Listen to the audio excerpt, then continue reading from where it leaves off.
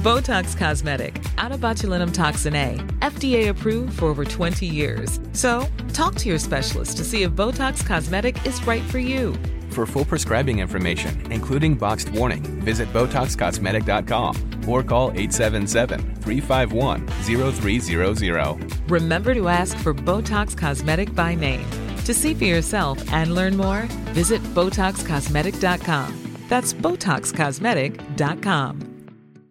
Millions of people have lost weight with personalized plans from Noom. Like Evan, who can't stand salads and still lost 50 pounds. Salads generally for most people are the easy button, right? For me, that wasn't an option. I never really was a salad guy. That's just not who I am. But Noom worked for me. Get your personalized plan today at Noom.com. Real Noom user compensated to provide their story. In 4 weeks, the typical Noom user can expect to lose 1 to 2 pounds per week. Individual results may vary.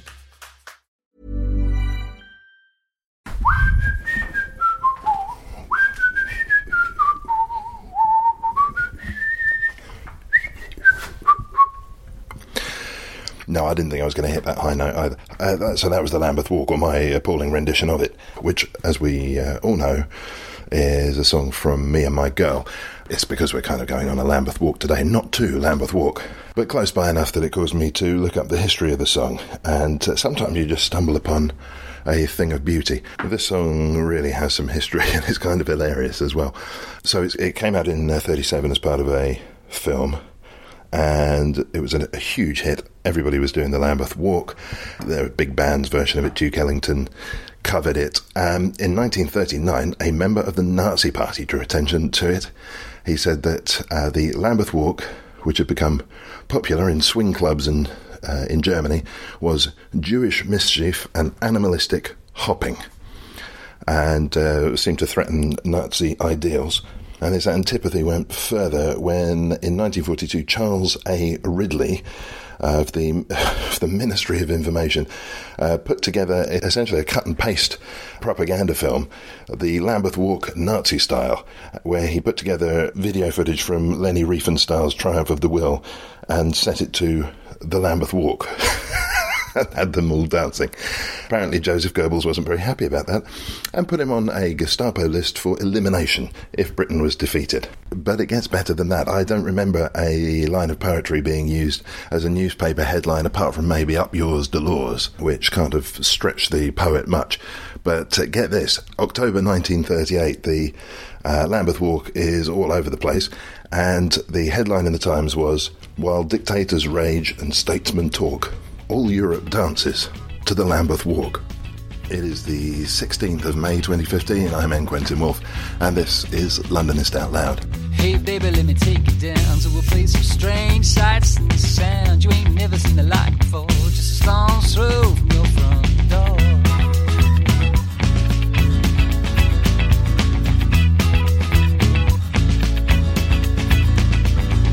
Hey baby, slip out me, see a piece of air, land in the sea, some creep, some saw down the road, jam brand store. My heart aches for some far off place, no one cut us, babe, you with your name, how you raised us.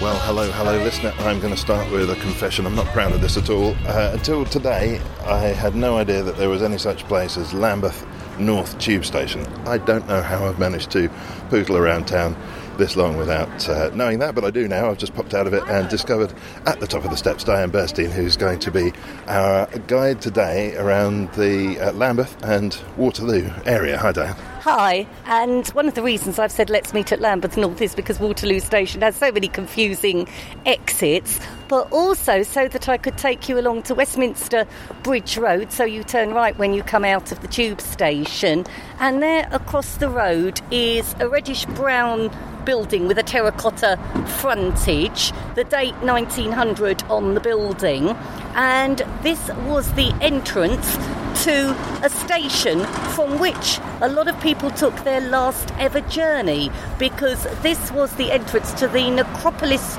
Railway, which would take you down to Brookwood Cemetery in Woking in Surrey. Now, the Necropolis Railway had been going for some time, since the mid-19th century, but because they were expanding Waterloo Station in 1900, it was decided that they would rebuild the station, and it actually got a smaller frontage. And although the station went during World War II, there was wartime bomb damage, and after the war it was decided not to reopen it again, we still have the entrance frontage to that station, which has been used as offices. Actually, there's a to let sign up there at the moment, so you never know, you could be the next people to be occupying this building. But the station itself, with its platforms, have long gone, haven't been around since World War II. Apparently, if you go to Brookwood Cemetery, you'll still see remnants of the platforms there. And the station buildings, they turned into restaurants because they had two platforms. They had one for the non-conformists and non-believers, and then they had another one which was for the Church of England people who would be transported to the cemetery, because Brookwood, like the cemeteries a bit nearer to London, like Highgate and Kensal Green, they were non-denominational to a certain extent, so people of all different religious backgrounds could be buried there, but you usually at these cemeteries had one non-conformist chapel, and then you would have another chapel there which would be for members of the Church of England. And they made it very private, so the people who were on nearby platforms who were travelling out of Waterloo wouldn't be able to see onto the platform of the Necropolis Railway. And also the people who were the mourners, they wanted to have a bit of privacy, so they had special rooms where the mourners could go while they were waiting for their trains. So that's a real little bit of secret London there. Just astonishing. Speaking of cemeteries and graveyards, I was looking just earlier at a blown-up map of London in, I guess it would be the mid-1700s. If you want to have a look, listener, by the way, it's on the hoarding outside a Crossrail excavation up at Liverpool Street right now. If you wander out of the station via the McDonald's exit and head back to, I think, Finsbury Circus, that kind of direction, you'll pass it by. And, of course, it's common sense that you would put your cemeteries at the edge of your city. And if you look at this map, you discover so many of the cemeteries that were at the edge now completely consumed by our conurbation. But they were indeed at the edge, as was Tyburn. And when I looked at this area, well, it seemed semi-rural. George's Field seemed to take up an enormous amount of space in this area. And then there were these mysterious things called tenter yards. Yes, well, tenter grounds. You didn't just have those here, you had them all over the place. And in fact, you're talking about Liverpool Street, there's still a street there which is called Tenter Ground, and that is where they used to hang up cloth to dry on frameworks, and they would have hooks to secure the cloth. So those would be the tenter hooks, and that's where we get the expression to be on tenter hooks. So that's what the tenter grounds were for. So when people were weaving and they were hanging out their cloth to dry. Now, we have tenter hooks. There's that idea of kind of waiting, but with some sort of nervous anticipation. Was it a particularly precarious thing to do to hang your material up? Well, no, it wasn't that it was precarious to hang the material up, but the material would be stretched out onto these hooks. So I suppose the idea was being taut, how would you say it? Yes, to surface tension. That's right, yes, that's where it all comes from. Well, we're on Westminster Bridge Road. There's no obvious sign of Westminster Bridge anywhere close by. We're on the corner of Westminster Bridge Road and Lower Marsh now. A fairly quiet street, although we're recording on the weekend. Which direction are we going to be heading in? Well, we're going to head along Lower Marsh, and we're going to be walking towards a road called The Cut, which is quite famous for its theatres. We've got the Old Vic and the Young Vic, and I'll talk a little bit about these when we get here. But as we're walking along Lower Marsh here, you'll see on the left-hand side there's a market stall here, and this used to be a very busy, thriving market street from the mid-19th century onwards. Now, you still do have a few market stalls if you come here on a weekday, but like a lot of our markets today, the Lower Marsh Market is mostly given over to food stalls, so the office workers in the area can come out and get their lunch. And there are only a few stalls here today, but this used to be really busy, and like all London's markets, it used to be at its busiest busiest on a Friday night because that was the day when people got paid in cash. You got a pay packet and you wanted to go out and buy your food and your provisions. So today you'd find stalls here mostly at lunch times, but in the past you would have found the market stalls here in the evening, and they'd have little lamps on the stalls and it would all be extremely busy here. And Lower Marsh Market, its name is very important for the area because Waterloo didn't used to be Waterloo. At one time, Waterloo was Lambeth Marsh, and it was all marshy land, and that's why when you looked at that map and you saw mostly fields, it wasn't really built up until the 18th century, beginning of the 19th century, although there was settlement, particularly down by the riverside. And when it was built up, it wasn't very long before industry came to the area. In fact, when William Blake, who was a resident of nearby Lambeth, was writing about his dark satanic mills, he wasn't writing about the industrial north or the Midlands. He was writing about the dark satanic mills south of the river here in London, near where he was living at the time. So you had lots of industry, particularly down by the riverside. And then in the 1840s, along came Waterloo Station, which we can see now in between the buildings here. And Waterloo Station never had its grand hotel. If you think of all our other mainline stations, you've always got the station and then you've got the grand hotel next to it. That was never Waterloo. And also, when you had the station here, you would have had all the smoke and all the pollution from the steam trains. So this wouldn't have been a desirable place to live. Most people wanted to move away from the areas where there were stations, but it was a very lively area, and as well as the market being here, when you had a shop that became empty, they used to have what were known as penny gaffs. And penny gaffs were places where you would go and pay a penny and you would watch a show, or you might watch a film in the early days of films in the early 1900s. So you see, nothing's new. Today we talk about pop-up events taking place in empty shops. Well, they thought of it back in Victorian times, so that's not a new innovation. So it was all going on down here. And also the shops that were here is quite interesting because although we can see a few famous names, we can also see quite a few little independent shops like the vintage clothes shop that we're standing opposite at the moment. So you still will find a few independent shops here. And if you look at the lists of who was here back in the Victorian, Edwardian period, it would have been a very practical shopping street, quite a few furniture dealers and also butchers and bakers and wheelwrights and those sorts of people here. So the market, you could go market shopping all the way along here.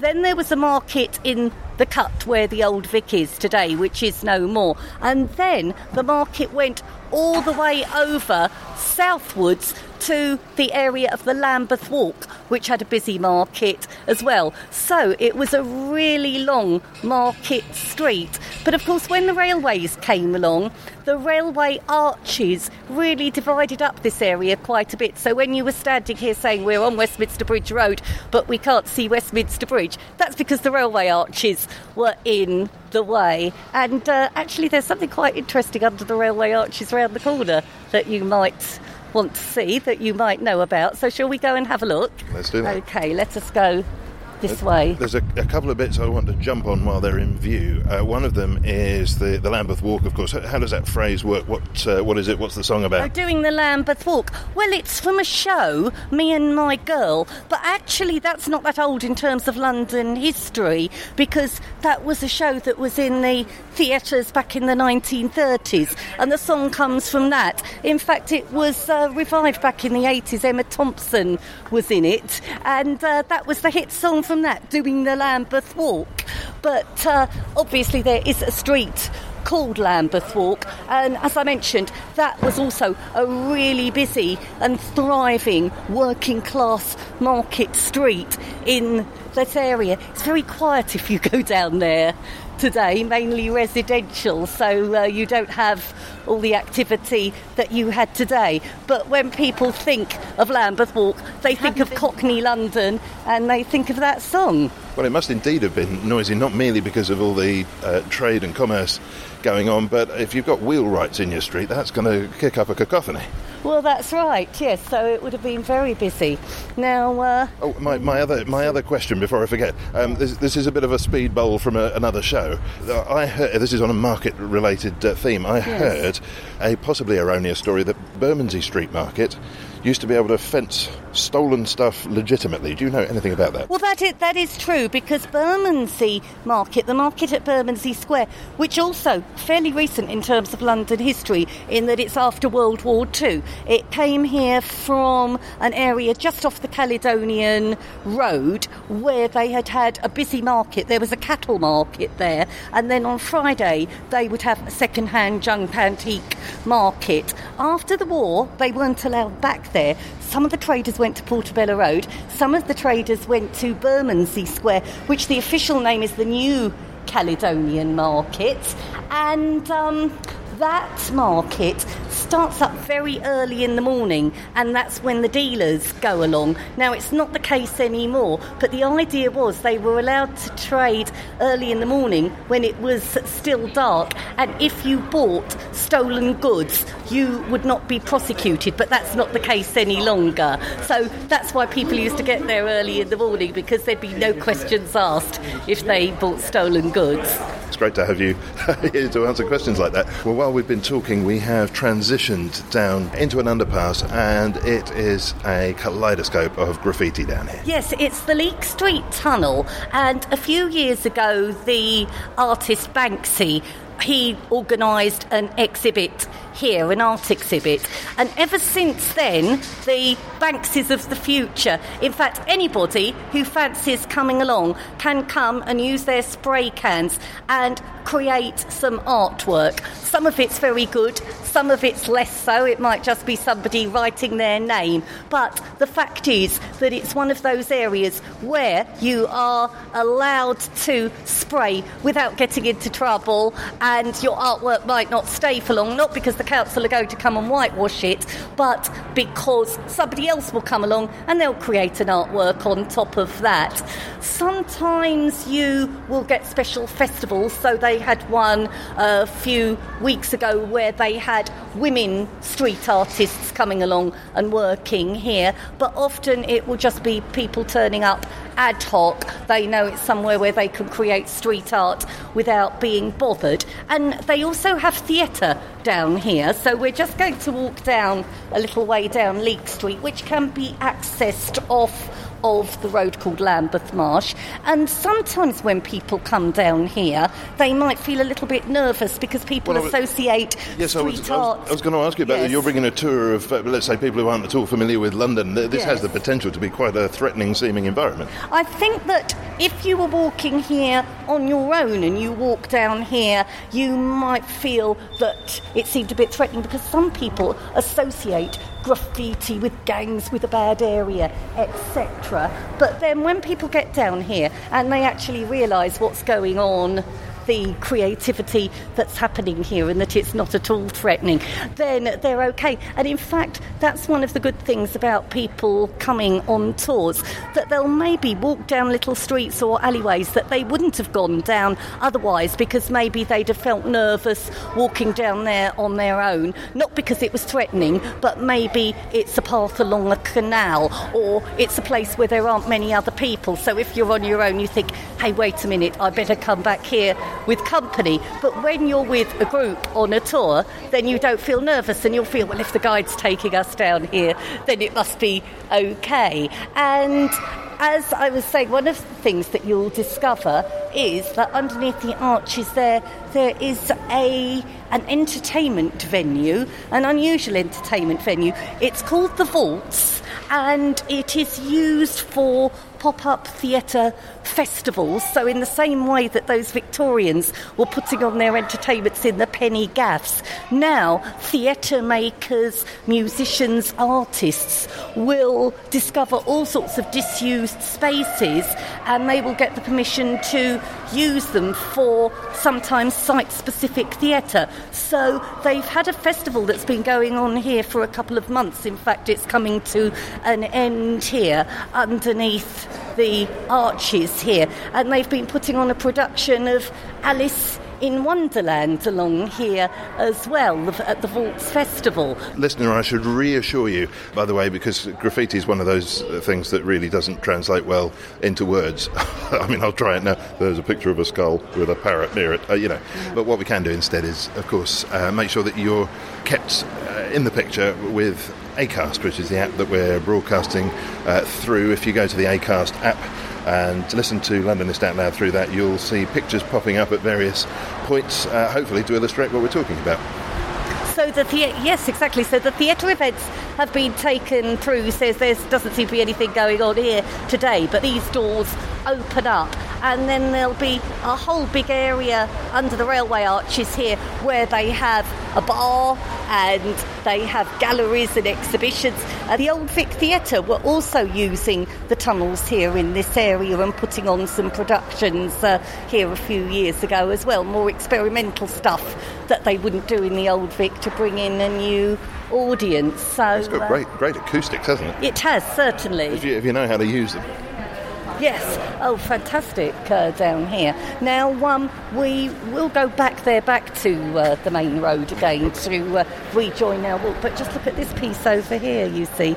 That's an example of very high-quality artwork that we're looking at. So it's not just people coming along and scribbling their names by any means. Well, this is audio, people. We don't want to get too reliant on pictures. I am looking at what seems to be a dwarf. Think of a dwarf from The Hobbit. The beard and face of him kind of stuck in a Robocop sort of body armour, firing a laser pistol. It's bold and exciting. One of the nice things I think about this is that street art has got very corporate. A lot of it that you see around Shoreditch and Spitalfields at the moment, the people will have signed it and they'll put the name of their website, and often they have been commissioned to do a piece on the side of a building. So here it feels a lot more ad hoc, and it isn't so corporate and organised. I don't know how much longer it will stay like this. I'm sure you'll come back in a few years' time and it probably will be very corporate and organised here. But at the moment, it's something quite unusual. And as you can see, there's quite a few people photographing as we're walking along. So people do know about the Leek Street tunnels. I rather like the impermanence and democratic aspect of street graffiti. If it's a good piece, people will respect it and leave it alone, and it can stay up there a little bit longer. Yes, that's right. But it's changed quite a lot since I was last here, and that was only a couple of months ago. Londonist Out Loud is sponsored by Audible. To claim your free audiobook from a range of 60,000 titles, try the Audible service on 30-day free trial. Audiobooks can be saved as MP3s and played on your compatible phone, tablet, or desktop, or burned to CD, and they're yours to keep. For your free audiobook, go to www.audible.co.uk/Londonist and click through. You're listening to Londonist Out Loud. I'm N. Quentin Wolfe. My guest is Diane Burstein, and we are just turning left off Bayliss Road. I can see on the other side of the street the Old Vic, High Society currently playing. That's right. Now, the Old Vic has a very interesting history. It's the second oldest theatre building in London. So the oldest theatre building is the Theatre Royal Drury Lane, built in 1811, and this one was opened in 1818. But it wasn't called the Old Vic in those days. It was the Royal Coburg Theatre, after Leopold of Saxe-Coburg, who was married to the Princess of Wales, Princess Charlotte, who was George IV's daughter. Later it was renamed after Princess Victoria, and the Old Vic was a sort of nickname that stuck. But it did go through a period in the late 19th and early 20th century as the Royal Victoria Coffee Hall with no mention of the word theatre. Now, the reasoning behind that is that... Hey, I'm Ryan Reynolds. Recently, I asked Mint Mobile's legal team if big wireless companies are allowed to raise prices due to inflation. They said yes. And then when I asked if raising prices technically violates those onerous 2-year contracts, they said, "What the f*** are you talking about, you insane Hollywood ass?" So to recap, we're cutting the price of Mint Unlimited from $30 a month to just $15 a month. Give it a try at mintmobile.com/switch. $45 up front for 3 months plus taxes and fees. Promo rate for new customers for limited time. Unlimited more than 40 gigabytes per month. Slows full terms at mintmobile.com. Ryan Reynolds here from Mint Mobile. With the price of just about everything going up during inflation, we thought we'd bring our prices down. So to help us, we brought in a reverse auctioneer, which is apparently a thing. Mint Mobile Unlimited Premium Wireless. How to get 30, 30, bit to get 30, bit to get 20, 20, 20, bit to get 20, 20, bit to get 15, 15, 15, 15, just $15 a month? Sold! Give it a try at mintmobile.com/switch. $45 up front for 3 months plus taxes and fees. Promo rate for new customers for limited time. Unlimited more than 40 gigabytes per month. Slows full terms at mintmobile.com. Botox Cosmetic, out of botulinum toxin A, FDA approved for over 20 years. So, talk to your specialist to see if Botox Cosmetic is right for you. For full prescribing information, including boxed warning, visit BotoxCosmetic.com or call 877-351-0300. Remember to ask for Botox Cosmetic by name. To see for yourself and learn more, visit BotoxCosmetic.com. That's BotoxCosmetic.com. And it was a theatre, like a lot of theatres in quite poor districts. It was musical, variety and melodrama, and the audiences were notoriously badly behaved and rowdy, mainly because they'd been having an awful lot to drink.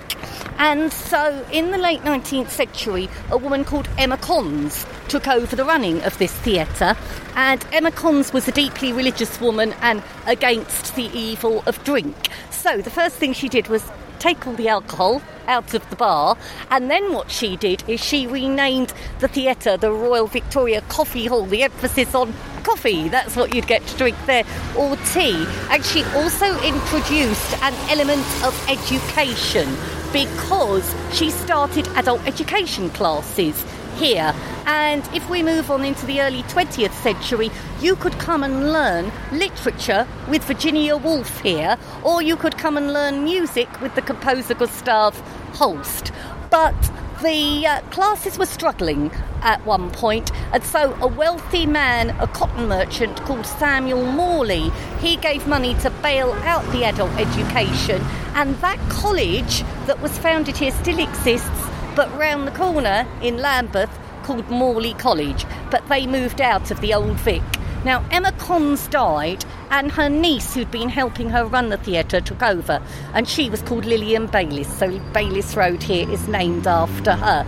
And Lillian Bayliss was a real character, and she was the one who put the Old Vic, as it was now known, on the map, because she thought just because this is a poor area, it doesn't mean that people can't have high quality entertainment. So she brought in opera and ballet and Shakespeare, and then she went to look for another similar area north of the river, which she found in Islington, which in those days was a poor working class area, and in Islington she took over the Sadler's Wells Theatre, and eventually the opera and ballet went off to Sadler's Wells, and the drama stayed here. And Lillian Bayliss, when she was running the theatre company, she ran it with a rod of iron, but was a real character, as I said. So, for example, while you were watching a play, suddenly you'd hear this sizzling noise because she would be cooking her supper in a little room right next to the stage, and people could smell bacon, they could smell fish, and if you hadn't eaten before the show, you'd really be hungry while you were watching it. And during her time, you had all the great names of the mid-20th century, early to mid-20th century. So we're talking about Laurence Olivier, we're talking about John Gielgud, we're talking about Ralph Richardson. And because Lillian was a religious woman, it was actually Olivier who wrote about this. When he went to see her to ask for a raise, she would say, well, come back tomorrow because I've got to consult with God. And of course you can guess what the answer is. The next day Olivia went back and he asked well, what about that my raise? And her reply was that God had said no. So well, you don't argue with God, do you? Exactly. So she carried on running it until her death. And then in the 1960s, a lot of those actors stayed when the National Theatre Company was formed. They were having their theatre built over on the South Bank, but while that was all being planned and designed and discussed, they started off here in 1963 with Peter O'Toole in Hamlet, and you would have seen people like O'Toole in the leading roles. In the supporting roles, you'd have the big names of recent years like Michael Gambon and Derek Jacobi, and in the box office, so not even on the stage, was Simon Callow, and eventually they went off to the National, not so far away from here. And of course recently we've had Kevin Spacey as the artistic director, has done extremely well. He's just left. New artistic director Matthew Walker's coming in here, so they have to put on really good things here because it's a bit out of the way. It's not the West End, so people have to want to come here to the Old Vic because they've seen good reviews, which they normally do. And just up the road from here is the Young Vic Theatre, and that started off as a project of the Old Vic back in the 1940s as a theatre workshop. Then it became a theatre that was aimed at entertaining young people, moved up to its present position in 1970 to a temporary building. And if you stand opposite that building, although it's been rebuilt since 1970, you will still see that where you go into the box office, just behind the neon sign, Young Vic, it says Wilson Brothers, because originally that entrance where the box office is was a butcher's shop. So you'll go in there through the butcher's shop with the green and white tiled walls there, and that was a terrace of shops, and the rest of the terrace was badly bombed. The butcher's shop is all that remains, and it's been incorporated into the theatre, which is great. And of course the Young Vic's one of our leading smaller theatres today. So this is a real area for theatre and for entertainment. But I want to show you something that's behind the Old Vic that most theatre goers wouldn't notice. Let's go and take a look. As we move across there, both of these venues are on the cut. What's with the name?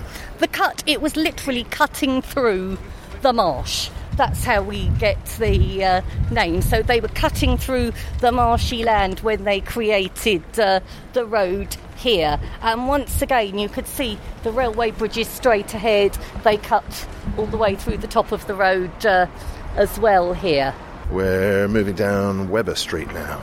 That's right. So I wanted to take you into Ufford Street to show you some of the little houses behind the Old Vic, which most people wouldn't see. Because when you come to the theatre, I think everybody's so busy buying their programme, ordering their drinks for the interval, meeting their friends, that they don't have time to really have a walk around and notice the environs. But just here, behind the Old Vic, it's a very residential area. You've got lots of these yellow brick blocks of flats. And the land here, at one time, a lot of land in London belonged to the church, and a lot of the land here still belongs to the church commissioners. And of course, the connection here in the Waterloo and Lambeth area is that down by the river you've got Lambeth Palace, which is the Archbishop of Canterbury's home. So because of that connection with the Archbishop, who'd been here since medieval times, you have a lot of church land. Now, when we come into the late 19th and early 20th century, this is a very poor area, and the church commissioners, who were then the ecclesiastical commissioners, are wanting to clear the slums and build decent housing for what the Victorians and Edwardians called the deserving poor. And usually what they built were blocks of flats known as tenement blocks, what we'd call high density housing today. But the houses that we'll see across the road in Ufford Road are really different. They don't look like the typical houses that you would find in London, high-density houses being built for the poor people of London. They're on a smaller scale, 2 stories. You usually see 2 little doors side by side, so sometimes they were divided into what we'd call masonettes today, and these were managed by a woman called Octavia Hill, who was a great the National friend. Trust. That's right, that's what most people know her for. One of the 3 founders of the National Trust, but also a great friend of Emma Cons, who was that woman who managed the Old Vic and turned the Old Vic into the Coffee Theatre. And Octavia Hill wasn't rich herself, but she had a lot of wealthy friends, and what they would do is they would listen to her ideas about housing, and then they would give her money for her housing projects. And she thought if people were going to behave themselves well, pay their rent on time and be good tenants, don't stick them in a block of flats, but give them a nice little cottage with roses round the door and window boxes, just as we can see across the road, and then they'll look after them. And this is exactly what the tenants did here. They paid their rent on time, they looked after them, and in return Octavia Hill would help them out if they had any problems. So she was a very good person to have, and she'd be the interface between the ecclesiastical commissioners and the tenants here. So if ever you're walking through an inner London area, particularly here south of the river, there are some in Walworth, there are some in Southwark, there are also some over on the north side of the river in Lisson Grove near Paddington, and you suddenly come across, amongst lots of blocks of flats, these nice little cottages built either in the late 19th century, these were early 20th century, 1901, then you know that Octavia Hill probably had something to do with the design. And of course people criticised her because they thought, well, there should be higher density housing, but really what she said has proved to be right, because there were always good tenants in her houses. With the words of the election campaign ringing in our ears, when you talk about the deserving poor, it's difficult not to think of hard-working families, and we are supporting hard-working families. This is really concrete, bricks and mortar support for exactly that group. Oh, exactly. It's the same sort of thing. I mean, nowadays people might talk about housing key workers, but without getting too political, with these, some years ago there was a big campaign about 12-14 years ago, because the ecclesiastical commissioners decided that they wanted to start charging market rents, and now, whereas in the past you would find people here on subsidised rents, nowadays you won't. So of course this is causing some of the housing problems that we have today, is that there aren't so many places like this for poorer people to live in.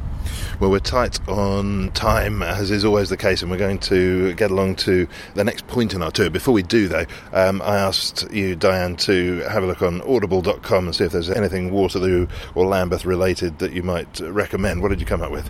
Well, there's a new book about Waterloo and the Duke of Wellington by Bernard Cornwell that's being advertised on Audible Books at the moment, and that looks like it's going to be a very good read. I believe that he wrote the Sharp adventure stories that were dramatised for television, so I thought, well, that would be a very appropriate one to talk about as we're here in the Waterloo area today. Quite so, and I'm quite sure that if you wanted to lay your hands on that, you might do so by getting your free 30-day trial of Audible and getting a free book into the bargain. To sign up, all you need to do is go to audible.com/Londonist and click through. And do that, by the way. It actually supports this show. Londonist Out Loud is available free as a stream at londonist.com or a weekly download via iTunes. Hit us up on Facebook at Londonist Out Loud, tweet at Londonist Sound, and check out images of our guests via the Londonist Out Loud stream on Instagram. Just come under the railway arches. We've passed Cons Street, a name that, if you've been paying attention, will ring out in your ear. And the buildings, as we come up Windmill Walk here, these are gorgeous.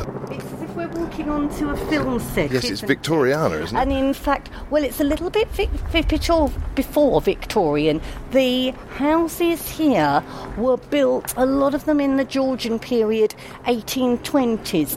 Then in the streets going back here, we're in Rupel Street, Whittlesea Street and Theed Street were a little bit later, mid-19th century. I'm looking down long brown brick terraces, simple brick arches over the doors, and each door painted a different colour. And if you would have come here actually about this time last year, I was walking through here with one of my tour groups, and it was if we were back in the 1960s, because there are buildings on the corner that obviously used to be shops that have been turned into houses, but one of them was turned back into a shop, a hairdresser's shop, with all the 1960s prices, advertising perms and shampoo and set and all the hairstyles you've had in the 60s, because they were filming a new film that hasn't come out yet called Legend, about the Krays, with Tom Hardy, in which he's going to play both of the Kray twins, and there were lots of people in early 1960s clothes, and you could see why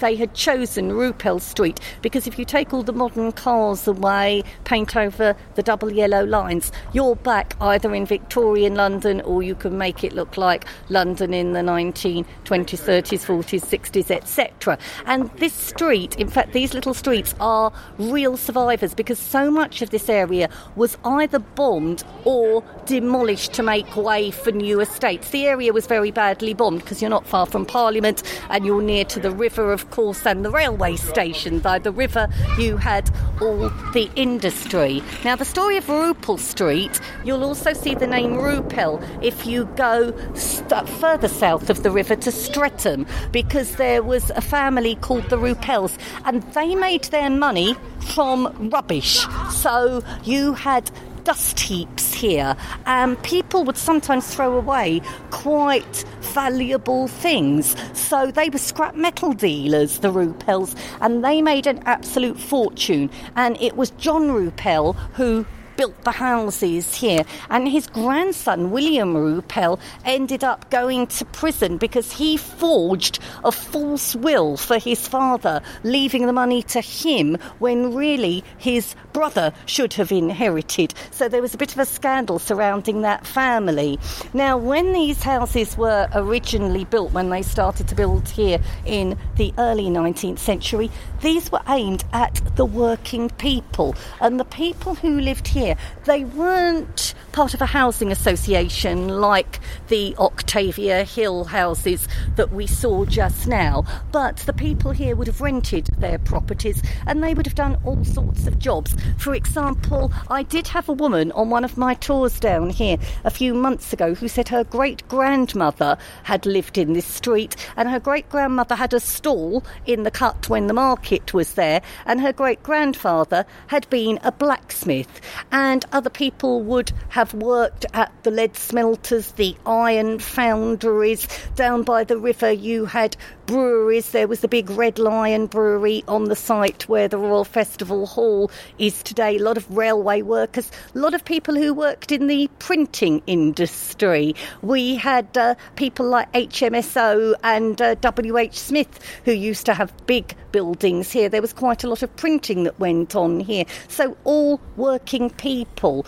But if you come down these streets between about 5:30 and 7 at night, there's a stream of people walking down here on their way down to Waterloo Station, and they're walking here from their offices. And in recent years, not here anymore, but Sainsbury's used to have their head office here. You used to have IPC Publishing here. You still do have the London studios where a lot of our television programmes are made. So you had people working in the media, people working in business, people with money who snapped up these houses in the 70s, 80s, when they could be bought for very little money. And nowadays, of course, a working man's house here, we would pay getting on for £1 million for one of these. If we looked in the estate agent's window, that's what they would be costing.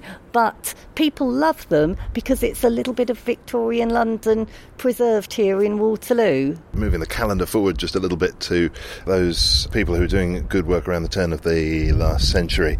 You mentioned the phrase, the deserving poor. I wonder what made somebody deserving. We know what makes them poor. You had to have a regular job. So if you worked in one of the factories or breweries around here, if you worked for the railway and you got a regular salary and you didn't have a prison record, and also you could prove you'd had your inoculations against all those terrible diseases that people used to get in Victorian Britain, then you would qualify, and then you had to behave yourself, keep the place clean and pay your rent on time.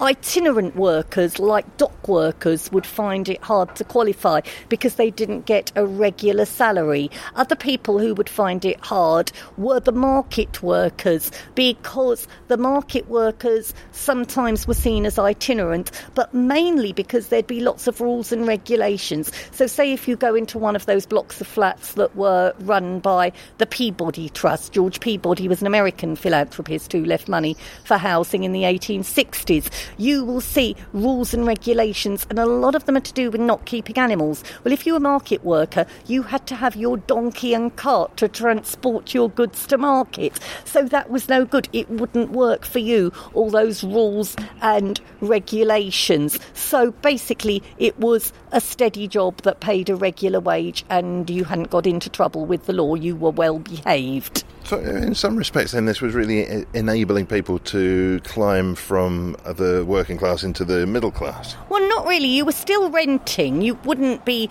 buying your own place, so you'd still be considered to be the working classes. But what it enabled you to have was many of these places indoor toilets for the first time. Running water. You didn't have to go out to a pump in the street and risk catching cholera. You still didn't have a bathroom, probably. It would still be tin bath in front of the fire or out to the local public baths. But at least you had running water. You could keep yourself clean. So it was generally better living conditions. There might be a little yard at the back, not really a full-blown garden, but somewhere where you could go out at the back that was your own little space. So they were a great improvement on what you would have had before, which would have been insanitary, maybe bugs and not very well kept. So these were places where there were certain standards that were kept up, and organisations like Peabody and some of the others were very good at managing their properties. So you considered yourself lucky. It wasn't necessarily a step up into another class, though. Well, it was certainly improvement on the previous conditions, and I think a sign that improvement has continued, and a sign of where it's gotten to, is that last vehicle that you heard drive past us was a Bentley. That's right. This road where we are now, Whittlesea Street, Rupel Street, these areas, these were not built by a housing association like the Octavia Hill houses. So these would have been private landlords, and these would now all be privately owned rather than rented. And generally speaking, owned by people. Well, if you bought one today, you'd have to be quite well-to-do. Well, I don't want to revisit the despondency of our housing special, so perhaps that's a road we better not venture down. Sadly, we've ventured down the maximum number of roads that we can fit into today's podcast. Diane, it's been a pleasure as always. Thank you for taking us around Lambeth and Waterloo. Thank you for inviting me. And you're so generous with your knowledge. Even when we're off mic, you're telling me everything there is to know about places we're passing. How can people get onto your tours? Well, they can have a look at my website, which is secretlondonwalks.co.uk. They can email me, Diane, that's Diane, at secretlondonwalks.co.uk. Also, they can even telephone me 0208 445 0159, and I do mostly walks for groups, but I do have a mailing list whereby individual members of the public can be on my mailing list and hear about tours and visits to places that aren't normally open to the public, so do get in touch. Well, Diane Burstein, thanks very much. You're welcome. My heart aches for some far-off place. And that's all for this week. My thanks for this week to Diane Burstein. Thanks to Bernie Barkley. Theme and incidental music was by Songs from the Howling Sea. I'm in Quentin Wolfe. Let's wait on time. Time.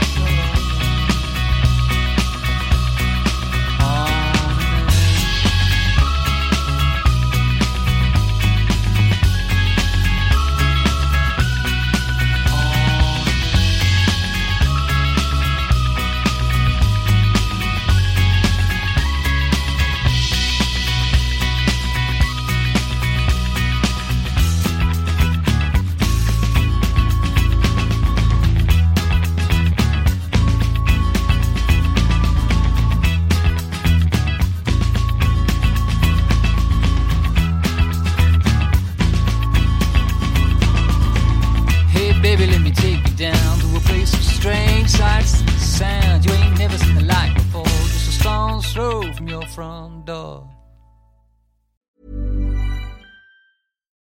Botox Cosmetic, out of botulinum toxin A, FDA approved for over 20 years. So, talk to your specialist to see if Botox Cosmetic is right for you. For full prescribing information, including boxed warning, visit BotoxCosmetic.com or call 877-351-0300. Remember to ask for Botox Cosmetic by name. To see for yourself and learn more, visit BotoxCosmetic.com. That's BotoxCosmetic.com. Don't you love an extra $100 in your pocket? Have a TurboTax expert file your taxes for you by March 31st to get $100 back instantly. Because no matter what moves you made last year, TurboTax makes them count. That means getting $100 back and 100% accurate taxes, only from Intuit TurboTax. Must file by 3/31. Credit only applicable to federal filing fees with TurboTax full service. Offer can be modified or terminated at any time.